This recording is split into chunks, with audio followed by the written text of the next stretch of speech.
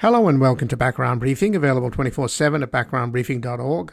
I'm Ian Masters, and today we'll examine a number of stories and issues in the news. We'll begin with the first bill passed by the new Republican House to cut all but $8 billion from the $80 billion allocated in the Inflation Reduction Act, aimed at improving the IRS's ability to collect owed taxes from tax cheats, corporations, and wealthy individuals. Coming from the party of deficit hawks, this makes no sense since cutting revenues increases the deficit. Joining us is Steve Rosenthal, a senior fellow in the Urban Brookings Tax Policy Center at the Urban Institute, who researches, speaks, and writes on a range of federal income tax issues. He was previously staff director of the D.C. Tax Revision Commission, practiced tax law in Washington, D.C. for over 25 years, and was a legislative counsel with the Joint Committee on Taxation, where he helped draft tax rules for financial institutions, financial products, capital gains, and related areas. We will discuss his article at the Washington Post, Trump's Taxes Are Exhibit A, in the case of why the IRS needs a big upgrade. Then we'll speak with Kenneth Roth, the former executive director of Human Rights Watch, one of the world's leading international human rights organizations, which operates in more than 90 countries. Previously, he served as a federal prosecutor in New York and for the Iran-Contra investigation in Washington, D.C. He has conducted numerous human rights investigations and missions around the world and has written extensively on a wide range of human rights abuses, devoted special attention to issues of international justice, counterterrorism, and the foreign policies of major powers, and the work of the United Nations. We will discuss his article at The Guardian, I Once Ran Human Rights Watch, Harvard blocked my fellowship over Israel.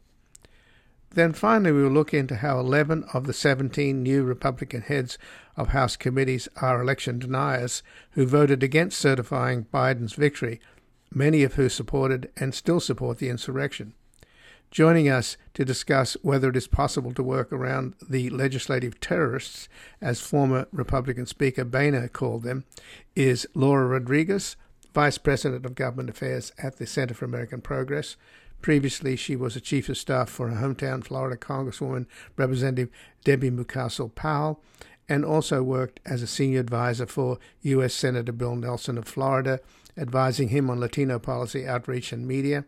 She also spent a year as the chief of staff of the Congressional Hispanic Caucus Institute and spent 5 years at the United States State Department Legislative Affairs Bureau under the Obama administration, where she ended up her tenure as a Deputy Assistant Secretary for House Affairs. And joining us now is Steve Rosenthal, who's a senior fellow at the Urban Brookings Tax Policy Center at the Urban Institute, who researches, speaks, and writes on a range of federal income tax issues. He was previously staff director of the D.C. Tax Revision Commission, practiced law in Washington, D.C. for over 25 years, and was a legislative counsel with the Joint Committee on Taxation, where he helped draft tax rules for financial institutions, financial products, capital gains, and related areas. And he has an article at the Washington Post, Trump's Taxes Are Exhibit A, in the case of why the IRS needs a big upgrade. Welcome to Background Briefing, Steve Rosenthal. Thank you, Ian. Happy to be here. Well, thanks for joining us, Stephen. Yesterday, the House Republicans made their first priority to vote to slash the $80+ billion approved by Congress last year in the Inflation Reduction Act to upgrade the IRS's ability to collect revenues, particularly from the wealthy who don't pay their fair share of taxes. So that is the new House Republicans' priorities, and the new chairman of the House Ways and Means Committee, Representative Jason Smith, Republican of Missouri, said that the new IRS commissioner should plan to spend a lot of time before the committee answering questions. So that might well fall in the definition of legislative terrorism, which seems to be what this new House is all about. And of course, Jason Smith is one of, out of the 17 new chairs of committees, 11 of them are election deniers who believe in the big lie and who voted not to certify President Biden's victory. So this is what we have, but sending that signal to the American people that, do they believe that the American people think it's a great idea not to pay your taxes and therefore not to fund a government and therefore you have no money for Social Security, Medicare, or the military. I mean, where's the reality here? I'd like to get to that. Well, Ian, there's a lot of politics around taxes. And I'm a firm believer, as a former Supreme Court justice once said, whose words are now inscribed on the entranceway to the IRS, taxes are the price we pay for civilization. And I believe we need to collect the taxes that are due in order to fund the services that we all require. But there's a really strong anti-tax sentiment expressed both in cutting tax rates and creating loopholes, but also in collecting the taxes that are due. And I think that's a shame and short-sighted.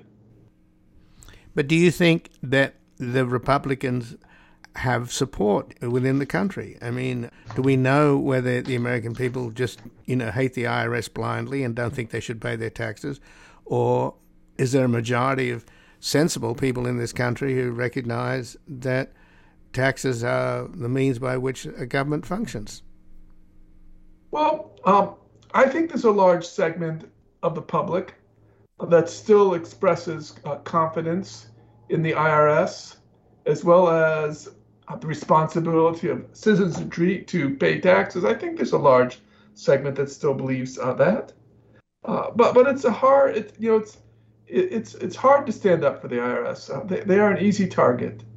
And the last time the Republicans took the House of Representatives, they started slashing the IRS budget almost immediately. And after a decade, the IRS budget was 23% less in real terms. Enforcement was down 26%. And that creates a lot of problems, especially as we load the IRS up with a lot of responsibilities, not just collecting taxes, but also administering social programs, in effect, earned income tax credits, some of the Obamacare credits. And so the IRS has had to do more with less for quite a while. And the areas in which we see the IRS falling down, in my view, are the areas that are harder to accomplish.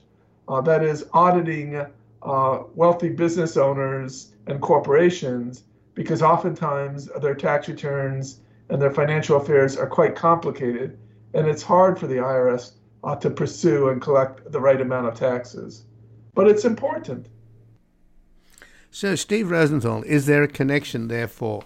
We know we have money-driven politics. We know that our legislators spend most of their days dialing for dollars. And so is it possible here that the new Republican House are taking care of their big donors who don't want to pay taxes? And as you pointed out, since they came in when the Republicans took over the House in 2010, they slashed the IRS's budget to the point where there was a 26% drop in the auditing of wealthy individuals and corporations.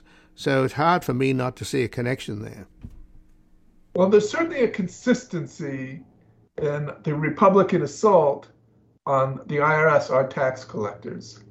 And I am truly troubled by that assault, because what happens is we've seen a slashing of the IRS budget and a demonizing of IRS employees. The consequence often is the IRS performs less well. And many in Congress, those on the House Republican side especially, react by slashing the IRS budget further and demonizing IRS employees even further. It's quite a vicious cycle. Now, you try to tie to their constituents. That's a little hard to tie. I can't explain the populism of today's House Republicans, the conservative side of the Republican Party. When I helped Congress draft tax legislation 30 years ago, I worked for the Nonpartisan Joint Committee on Taxation. Republicans and Democrats were unified pretty much that we needed to collect the taxes that were owed, and funding the IRS was an important priority. That's no longer true. You could see from the House vote to rescind the $80 billion that was given to the IRS that Republicans unanimously voted for that, and Democrats voted against that. And so I think it's fair to say that the Republicans believe in slashing and gutting the IRS more than Democrats. I think I could say that even from a nonpartisan perspective. So let's talk then, Steve Rosenthal, about what's really happening here and whether or not this is just posturing, because there's no way in the world that the Democratic-controlled Senate and the White House are going to go along with this bill passed on Sunday by the Republicans. So does that mean that I thought it was $82 billion, but if it's $80 billion, does that mean that the $80 billion is still safe and will go to the IRS and improve tax collection? No, Ian, I don't think that the $80 billion is safe. First, just to clarify, as a technical matter, the House Republicans only intend to rescind 72 of the $80 billion. They were going to leave a little bit of money, $8 billion, for computer upgrades and some IRS taxpayer services. But overwhelmingly, 72 of the $80 billion would be rescinded under the House passed bill. Saying that, no, the House bill could not pass the Senate, and President Biden already promised to veto it. The problem that we're in is that the House Republicans are looking for leverage to pursue their agenda, an agenda that includes at the top slashing the IRS budget. As you can see, the first substantive tax legislation that the House passed was cutting the IRS budget, rescinding the extra money that was to make up for the shortfall over the last 10, 12 years. Now, the House Republicans will have leverage. Not so much the normal horse trading you might expect to see legislation enacted, but more hostage taking. For instance, the debt ceiling. The House Republicans are insisting that they want spending cuts and perhaps other items like a cut to the IRS budget as a condition to lift the debt ceiling. The debt ceiling is sort of a silly argument because the debt that we have outstanding amounts to liabilities that arose for prior enacted legislation. And it's somewhat of an artificial notion that as we run up additional debt for obligations that have been authorized previously, that we yet have to take another pass at lifting the debt ceiling. That's largely a formality, or at least as a formality when President Trump was in the office because the Republicans voted for it. But now the House Republicans are threatening to vote against increasing the debt, which might yet create a financial crisis. The last time the Republicans threatened not to raise the debt, that increased the cost of borrowing and cost, I forgot how many billions of dollars, but there was an estimate out there.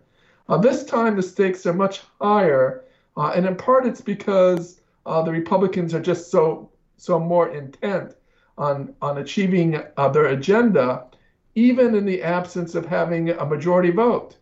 And so the IRS cut would not pass the House if it was just left to stand on its own or be enacted in the law passing the Senate. But given that the House Republicans have been captured by a fringe element who insist on some pretty radical approaches to governing, which is we're going to blow everything up unless we get our way. Hard to see how this unfolds. It's very uncertain. Right, but as I mentioned earlier, I'm quoting John Boehner. This is legislative terrorism, and the leopard's not going to change its spots, right? These guys are going to do what they do.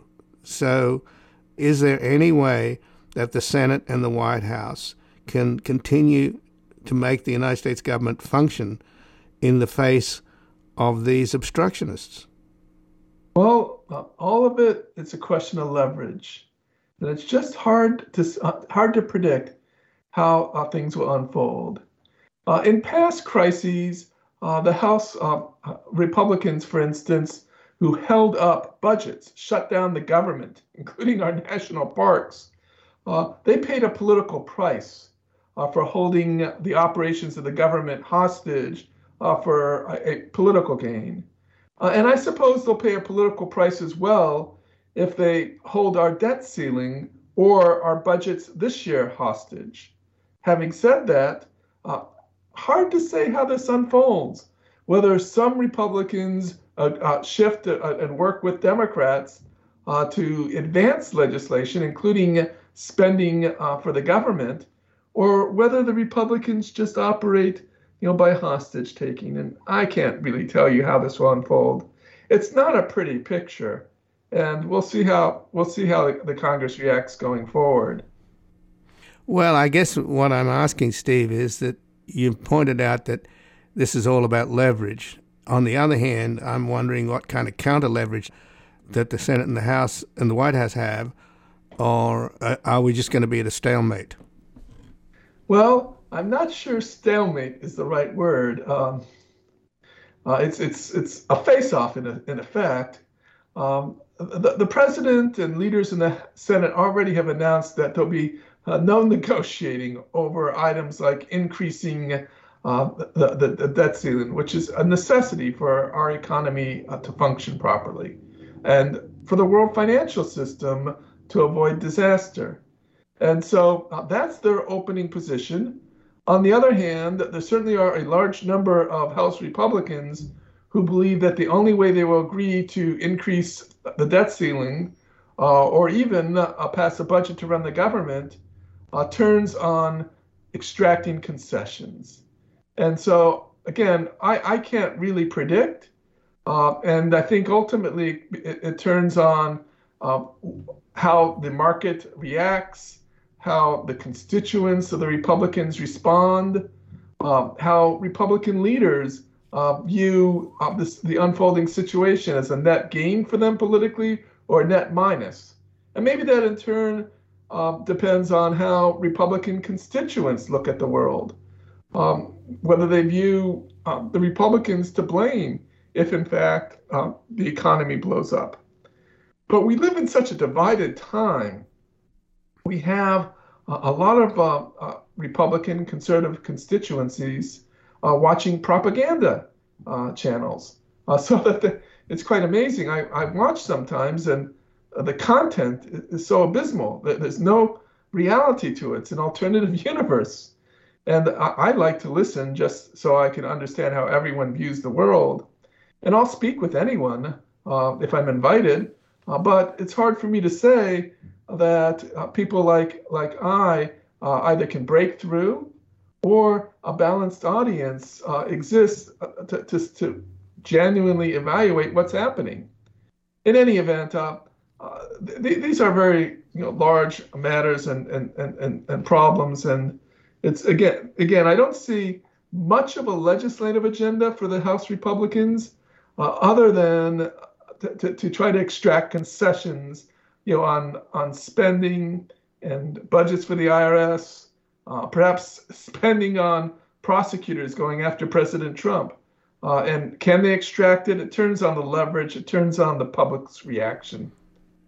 So just in the last couple of minutes, then, Steve Rosenthal, the fact that the IRS is so outgunned by the wealth protection industry, by big corporate lawyers and others, and that, as you point out in your article at the Washington Post, Trump's taxes are Exhibit A in the case of why the IRS needs a big upgrade. That is the current situation. Is it likely to continue, or can some of this money for the IRS boost their ability to start extracting taxes and stopping all of these loopholes which Trump perfected, the ability to lose copious amounts of money in order not to pay taxes?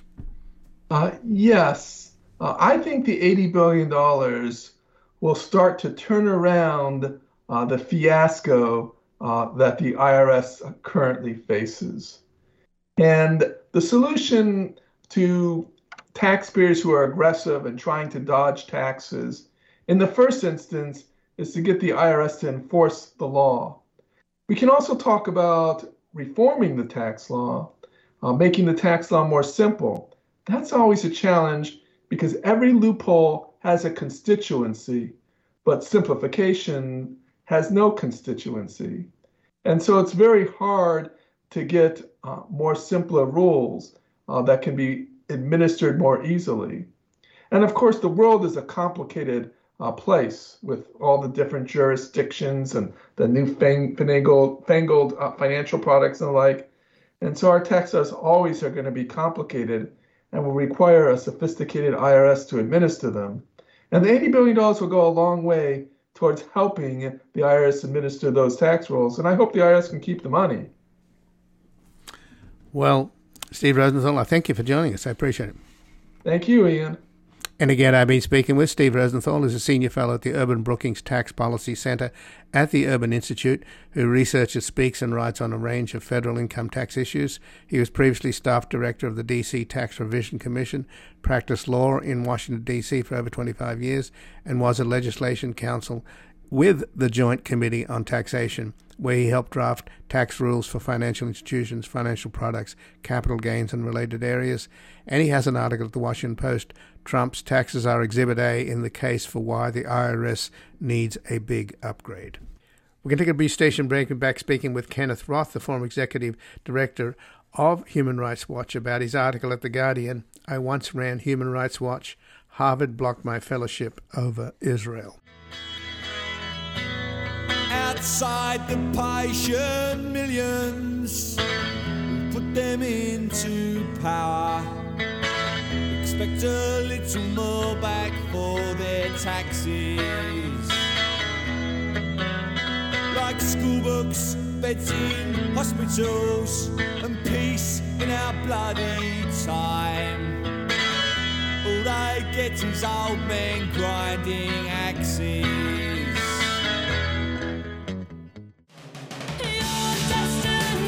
College town. La, la, la, la, la. The Southern University system. La, la, la, la. Education's high on your list of things worth your attention. Oh, attention.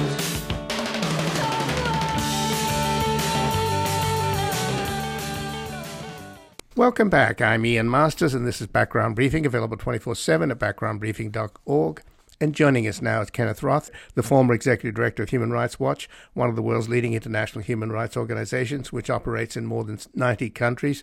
Previously, he served as a federal prosecutor in New York and for the Iran-Contra investigation in Washington, D.C.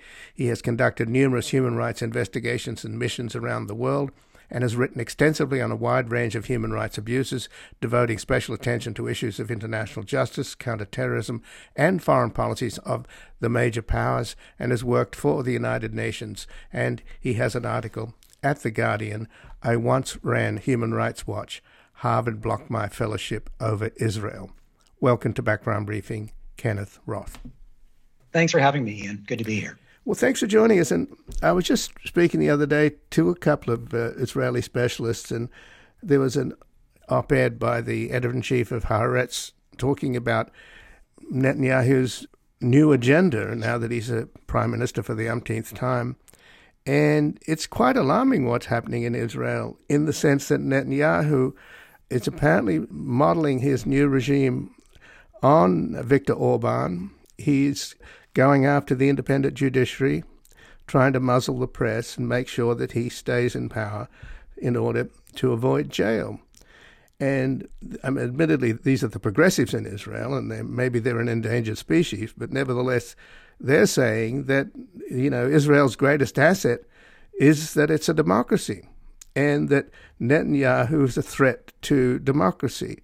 So why are we not discussing that important issue, and why are supporters of Israel going after you? It just seems ridiculous in the context of what the real threats to Israel's democracy are. Well, Ian, you're absolutely right that this is a dark moment for Israel. Netanyahu was determined to retake power as prime minister. He, as you noted, is trying to avoid an ongoing corruption prosecution and feels that being in power is his best bet. But he basically made a pact with the devil in order to regain power. He was willing to, team up with extraordinarily far-right politicians who, until very recently, were considered beyond the pale. But now are members of the government and even ministers. So there is plenty to talk about in Israel. My case, though, I mean, ironically, my fellowship at the Harvard Kennedy School was rejected by the dean, Douglas Elmendorf, before Netanyahu retook office. The rejection took place this past summer. And Elmendorf was concerned with my and Human Rights Watch's criticism of Israel. That was the reason that he gave to Professor Catherine Sickink, a very respected human rights professor affiliated with the Harvard Kennedy School, who asked, how could this guy possibly reject my fellowship?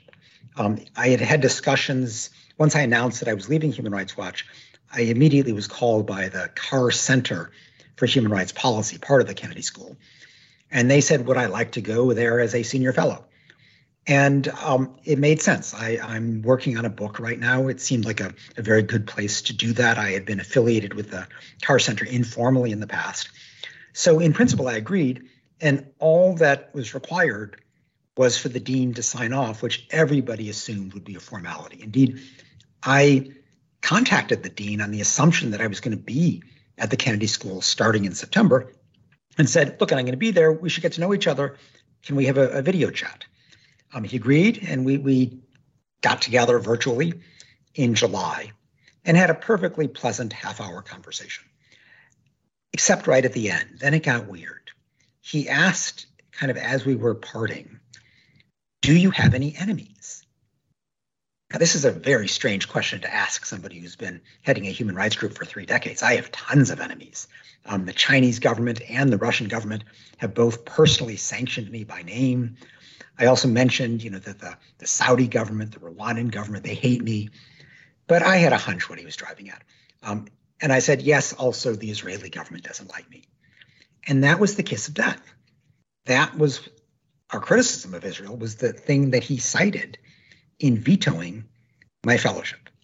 And even though, the Harvard Kennedy School, if you look at their so-called diversity statement, it talks about how they value, they want to welcome new ideas, even unpopular and controversial ones, so that they can be debated in an environment of mutual respect. I mean, it sounds all wonderful. But the big exception to that apparently is Israel. He doesn't want criticism of Israel from fellow. And this, it's not as if I'm, kind of coming from some crazy perspective. I mean, Human Rights Watch has been reporting on Israel for many, many years, but it's, just one of 100 countries around the world that we regularly report on. And we apply the same objective, factual, investigative standards. We assess them under international human rights and humanitarian law, just as for everybody else. We treat it just like everybody. But, evidently, that's not good enough for Dean Elmendorf. The fact that we criticize Israel was grounds to reject my fellowship. So that's where we are. And of course, Human Rights Watch have also been very critical of the Palestinians, and particularly critical of the new Prime Minister of Saudi Arabia, Crown Prince. The Crown Prince, Mohammed bin Salman, yes. But I think you're right, Ian, to point this out, that, because there is the Israeli-Palestinian conflict, one principle that Human Rights Watch applies in every conflict situation is that we report on all sides. That's just a basic way of highlighting our impartiality. And so, yes, we criticize the Israeli government. We need to. They commit serious abuses. But we also are highly critical of the Palestinian Authority, of Hamas, of Hezbollah. We treat, that conflict the way we do every other conflict where there are multiple parties. So is then the problem with Douglas Elmendorf, is he just a blind supporter of Israel no matter what? Or is he being concerned about some of the big donors whose names are on a lot of the buildings, like, for example, the Belfer Center? Yeah, Elmendorf does not have any publicly available history of taking strong positions on Israel. So the idea that this reflected his personal prejudice, I don't think is very likely. There's just no evidence to support that. But, as Michael Massing, the journalist who wrote this very good expose in The Nation, showed, there are certain big donors to the Kennedy School who are also big time supporters of Israel. Now, I don't know what happened there. I don't know whether Elmendorf consulted with one or more of them or whether he just anticipated their reaction. But the only plausible explanation here that anybody's been able to come up with is that this is a case of donor-driven censorship. And, interestingly, even though that allegation has been all over the media, the Kennedy School spokesperson, when confronted by the Harvard Crimson, did not deny any of the specific allegations. That was the language that I have been making. So he didn't, mention donors by name. He just said, I don't deny the specific allegations. And as for Elmendorf, who could answer these questions, he has stayed mum. He has refused to answer any questions, and he seems to just hope that he can ride out the storm. Well, but the Harvard Crimson is the newspaper of the students, so that would indicate, surely, that the student body, they want a broad education, do they not? They don't want... Absolutely. They don't want a censored, one-sided education. Indeed, there was a very powerful letter issued today by Palestinian alumni of the Kennedy School, who are appalled at what Elmendorf did and have actually called for his resignation. Now, I think that what is at stake here is really Harvard's credibility. And I think it's important because, Elmendorf seems to be just trying to lie low. I think it's important for the Harvard president, Lawrence Bacow, to get involved here because currently the impression is that, Harvard donors can undermine academic freedom. That is devastating for Harvard's reputation. It's also, frankly, a disaster for scholars. I personally, it's not as if this is derailing my career. I've got career options. I'm fine. But I worry about younger academics who look at this episode and they're going to conclude, oh God, if the person who led Human Rights Watch can be, canceled, denied a fellowship because of his criticism of Israel, I can't possibly criticize Israel. I've got to stay away from that. It would be a career-killing move if I did. And that's just a horrible message to send. So, what I'm hoping that the Harvard president will do is to recognize that he needs to make a statement here. And I think the best thing to do would for him to make clear that Harvard does not stand for donor-driven censorship, that it will reject any donor who tries to use their financial clout to undermine academic freedom.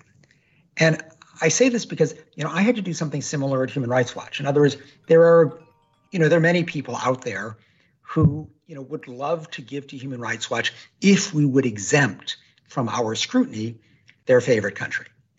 And I would never accept money on those terms. That was just the price of maintaining principles, of maintaining the even-handed application of international standards. So, Human Rights Watch is tiny compared to Harvard, but I was willing to live without those funds. Harvard is the wealthiest university in the world. If anybody can stand up to donor pressure, it's Harvard. So this is the chance for Harvard to take a leadership position and for President Bacow to say, we are not going to accept contributions from any donor that wants to use his funds or her funds to undermine academic freedom, and we will prohibit any administrator at Harvard from even anticipating such objections as a reason to undermine academic freedom. That would be a way of making lemonade out of this lemon and trying to salvage the situation. But surely there's a broader problem in terms of people like me who try to cover foreign affairs and U.S. foreign policy. We surely can't tolerate the thought police that just simply say there's a certain area of the world that you can't enter, you can't objectively examine or criticize. I mean, you've got this character running for president down in Florida, the governor DeSantis, who's talking about fighting the war against the woke. Isn't there a kind of wokeness here, a kind of an area that's forbidden that you can't discuss, or if you do discuss it, you have to discuss it in a certain way? I just find that offensive. It not only smacks of Ron DeSantis, but it smacks of North Korea. Well, it is offensive, Ian. And, most people think about wokeness as being, censorship from the left.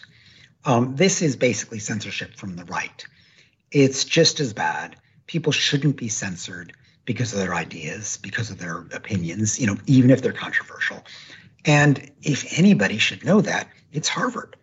So, this is either going to be a terrible illustration of the limits of academic freedom, or it's an opportunity for Harvard to do the right thing and to reaffirm academic freedom in a way that matters. Well, a number of years ago, I hosted the authors of a new book about the Israel lobby, one at Harvard, Stephen Walt and John Mearsheimer, and there was enormous pressure put on us to cancel it and to put other people on the panel and lots of demonstrations and stuff. And at the end of the day, the two academics made their case, and it was quite civil, quite civilized, and I thought fairly non-controversial. These guys aren't bomb throwers. But it was an extraordinary introduction into the fierce passions surrounding this issue and the sensitivity that some people have towards anybody that ventures to criticize Israel. I mean, Stephen Walt is still at Harvard, is he not? Yes, I believe so. Right. Yeah, no, and I think he's still at the Kennedy School. He was under pressure not to use his Kennedy School affiliation. When he published on that topic, he just ignored it and went forward. Right. But it wasn't that controversial. He's a very high profile figure. Right. My fear is really what happens to lower profile individuals, where they can face either censorship or retaliation, and very few people notice. Right. And that that insidious censorship is something that we have to really fight against, and to use these kind of occasional moments where the censorship effort is highly visible to make a case, to learn from it, and to try to set up a positive precedent that extends beyond simply, the case that the press has. Right. Well, but nevertheless, it seems that at this point, it's perfectly legitimate, particularly if you actually support Israel, which I do, and support the notion of Israeli democracy and plurality. And those are the very things, by the way, that are under attack from this new government. They have ministers now who are on a jihad against LGBTQ people and liberals. And I mean, there's clearly a case to be made that Israeli democracy is under threat, and people who care about the fact that Israel is the only democracy in that part of the world, and that's its main strength. I mean, that's a perfectly legitimate position to have, isn't it? That's not a position that could be criticized. That's a position that's actually, at the end of the day, pro-Israel. No, I agree with you that it is pro-Israel to want Israel to be rights respecting. And, that's what this debate is about. When you say Israel is the only democracy in the region, I mean, I think you have to qualify that, because Israel controls the West Bank, East Jerusalem, and Gaza, where there are millions of Palestinians who have no vote in the government that controls them. But certainly within the green line of Israel, sure. It's a democracy. But I'm repeating what is often said, that it's the only democracy. And it's true that there are certain qualifications, particularly vis-a-vis the Palestinians. But go ahead, sorry.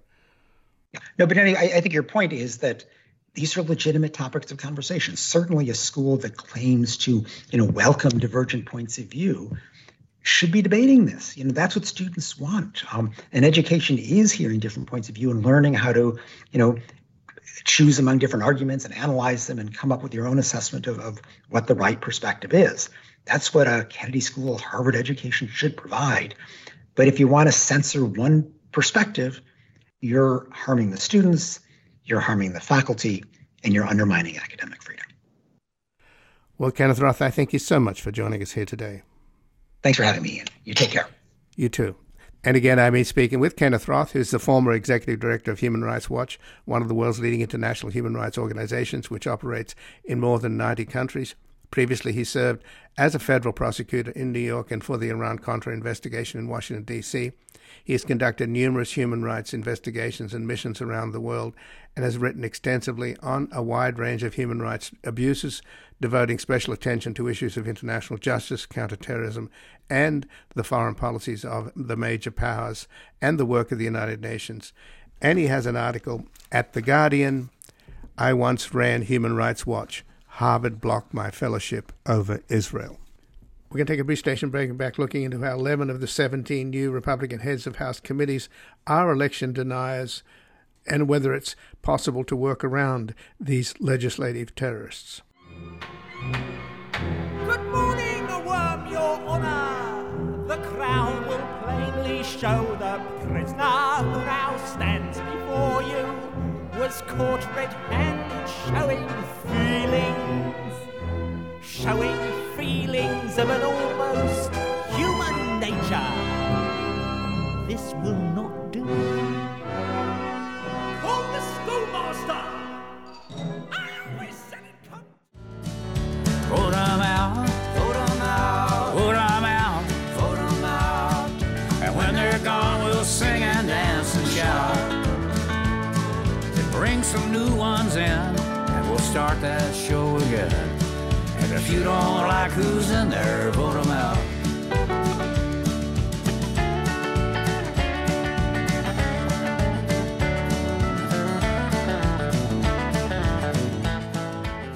Welcome back. I'm Ian Masters, and this is Background Briefing, available 24/7 at backgroundbriefing.org. And joining us now is Laura Rodriguez, who's the Vice President for Government Affairs at the Center for American Progress. Previously, she was the Chief of Staff for her hometown Florida Democratic Congressman, Representative Debbie Muscarsel-Powell, and also worked as a senior advisor for the U.S. Senator Bill Nelson of Florida and advised him on Latino policy, outreach, and media. She also spent a year as the Chief of Staff for the Congressional Hispanic Caucus Institute and later spent 5 years at the United States Department of State's Legislative Affairs Bureau under the Obama administration, where she ended her tenure as Deputy Assistant Secretary for House Affairs. Welcome to Background Briefing, Laura Rodriguez. Thank you so much, Ian. Great to be here. Well, thanks for joining us. And the House, now dominated by a radical faction of Republicans, the Freedom Caucus, on Tuesday announced their picks for the powerful committee chairs in the Congress, and 11 out of the 17 of chairs of these new committees are election deniers who voted against the certification of President Biden's victory. And they include Representative Glenn Thompson for Agriculture Committee, Mike Rogers, Armed Services, Jody Arrington, Budget, Virginia Fox, Education and Workforce, Mark Green for Homeland Security, Jim Jordan for the Judiciary, Roger Williams for Small Business, Sam Graves for Transportation Infrastructure, Mike Bost for Veterans, Jason Smith for Ways and Means, and Frank Lucas for Science, Space and Technology. So those are all very powerful, influential chairs. So how do we deal with this? How do you deal with the fact that we have at least part of the legislative branch, or half of the legislative branch, meaning the Congress, in control largely of people who just simply don't deal with reality? I mean, it's that frightening. Mm-hmm. Yes, absolutely. And it is frightening. How you deal with this in the minority in the House is very much twofold. So your first order of business is going to be making sure that you are defending the rights of the constituencies, of all constituents of the country, right? So making sure that what is being proposed, by whether they're election deniers or not, this party has clearly decided that they're going to go to the extremes, making sure that the policies that they're proposing don't go anywhere, and that they are proposing the alternative to make sure that the American people can really see the difference. What is the solution that Democrats are proposing, and juxtapose that with what's coming from the Republican side. The other piece of that, of course, is that we have Democrats in the majority on the Senate side that can helpfully be used to block any extreme legislation. And then finally, of course, we have President Biden in the White House that can veto anything that could possibly get through. So I think that the Senate is going to be a pretty effective backstop to most of the things coming out. But it may be a backstop, but doesn't that imply gridlock? It absolutely does. I think that we're going to see most folks here in Washington, D.C. are very aware and realistic about the fact that there's going to be very little bipartisan legislation coming through in the next couple of years. investigations, they'll happen. They'll mostly be a distraction. But as far as actual legislation goes, anything big, I think very much both in whether that's the private sector or in the party, the Democratic Party itself, we're very aware that there's just not going to be a lot of room for bipartisan work. That being said, there are certain pieces that a lot of Democrats are hopeful where they can work with Republicans because there's some common ground. Things like national defense. There's always a very powerful and robust farm bill that usually passes. The House has said that they want to do 12 appropriations bills. And while, of course, we are going to have some challenges with the budget resolution, whatever that might be when it comes, those are opportunities to also barter and negotiate things that might be wins for both sides. Well, Jim Jordan, let's take the example of Jim Jordan, who's now the chair of the Judiciary Committee, and he's going to be holding all kinds of hearings and going after the Department of Justice. He finally, after being harassed, if you will, by the press, or at least asked multiple times about his role in the insurrection and what happened on that particular day, we learned that he made multiple phone calls to Trump while the insurrectionists were rampaging through the Capitol. And he's obviously an ardent defender of Trump. And by any reasonable definition, he's an insurrectionist.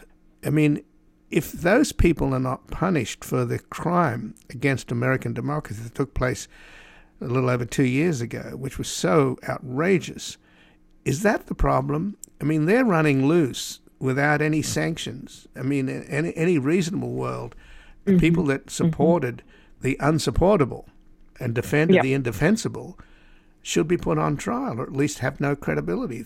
That's what I find so troubling. When will we get some resolution there so that these people can be singled out as either criminals or aiding and abetting criminals?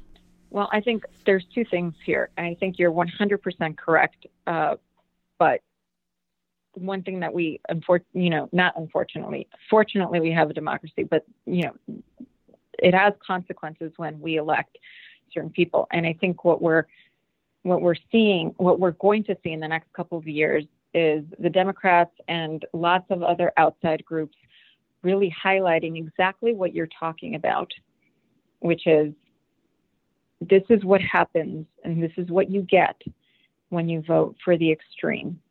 And it's going to be a matter of highlighting on a daily basis what it means to have insurrectionists in our Congress. It's incredibly dangerous. On the legal side, I'm not an expert. I'm not a lawyer, and I couldn't tell you exactly what the tools for the Department of Justice are against these folks. I think that those are still in the works. And unfortunately, our legal system does work very, very slowly. And so I'm not sure that they're out of the woods just yet. And so, I think we have to put that on the side. I do think that demonstrating to the American people the chaos that they bring with them and the absolute dysfunction and the extreme proposals that they're going to put forth is going to be the daily work of both the Democratic Party and outside organizations to ensure that the American people don't make the same mistake in 2024.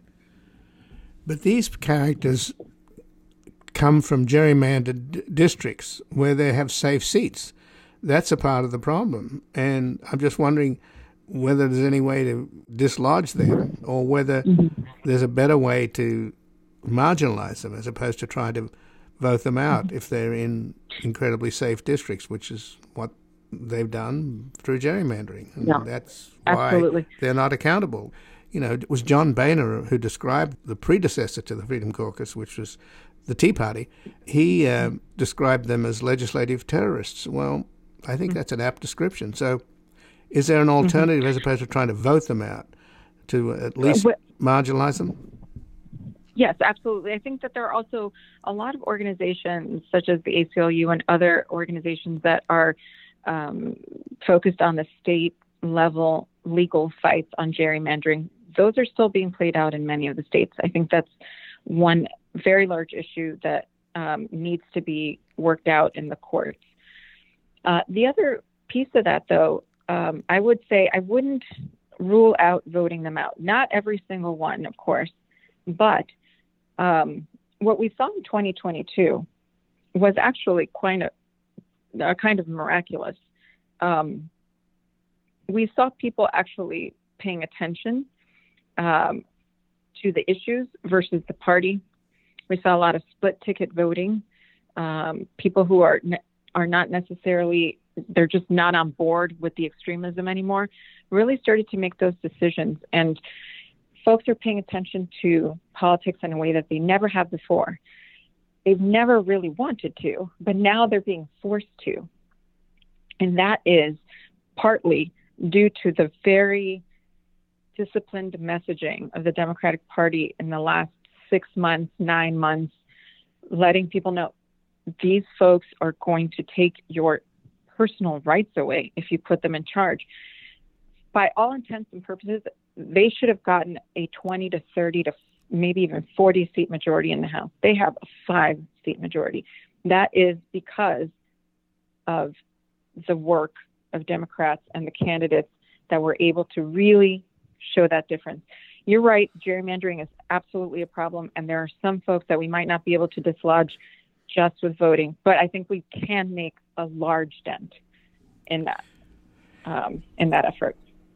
So, Laura, what about the possibility of dealing with the, I don't know what the number is. I've heard something like there are 17 reasonable Republicans that sort of reflect your father's and grandfather's GOP, because there's no question that the GOP has become radicalized, and I think it was radical before Trump came along, but he's really metastasized it into Trump's own party, and now he's got all of his people in there. And even Kevin McCarthy, by the way, profusely and unctuously thanked Trump for helping him get the speakership. So there you have a clear leverage that Trump has, and you wonder how much the tail is wagging the dog there. But the fact is that there's still some Republican chairs that aren't Freedom Caucus and election deniers, and they are Kay Granger of Texas for appropriations, Cathy Morris Rogers for energy and commerce, Patrick McHenry for financial services, Michael McCall for foreign affairs, Bruce Westerman for natural resources, and James Comer for oversight and accountability. So they're not election deniers. Is there a possibility that the Democrats could work with the sensible Republicans and get something done? I mean, there was even talk about that during the agonizing 15 rounds of voting for McCarthy's speakership, that maybe they could put up an alternative speaker. So is that realistic?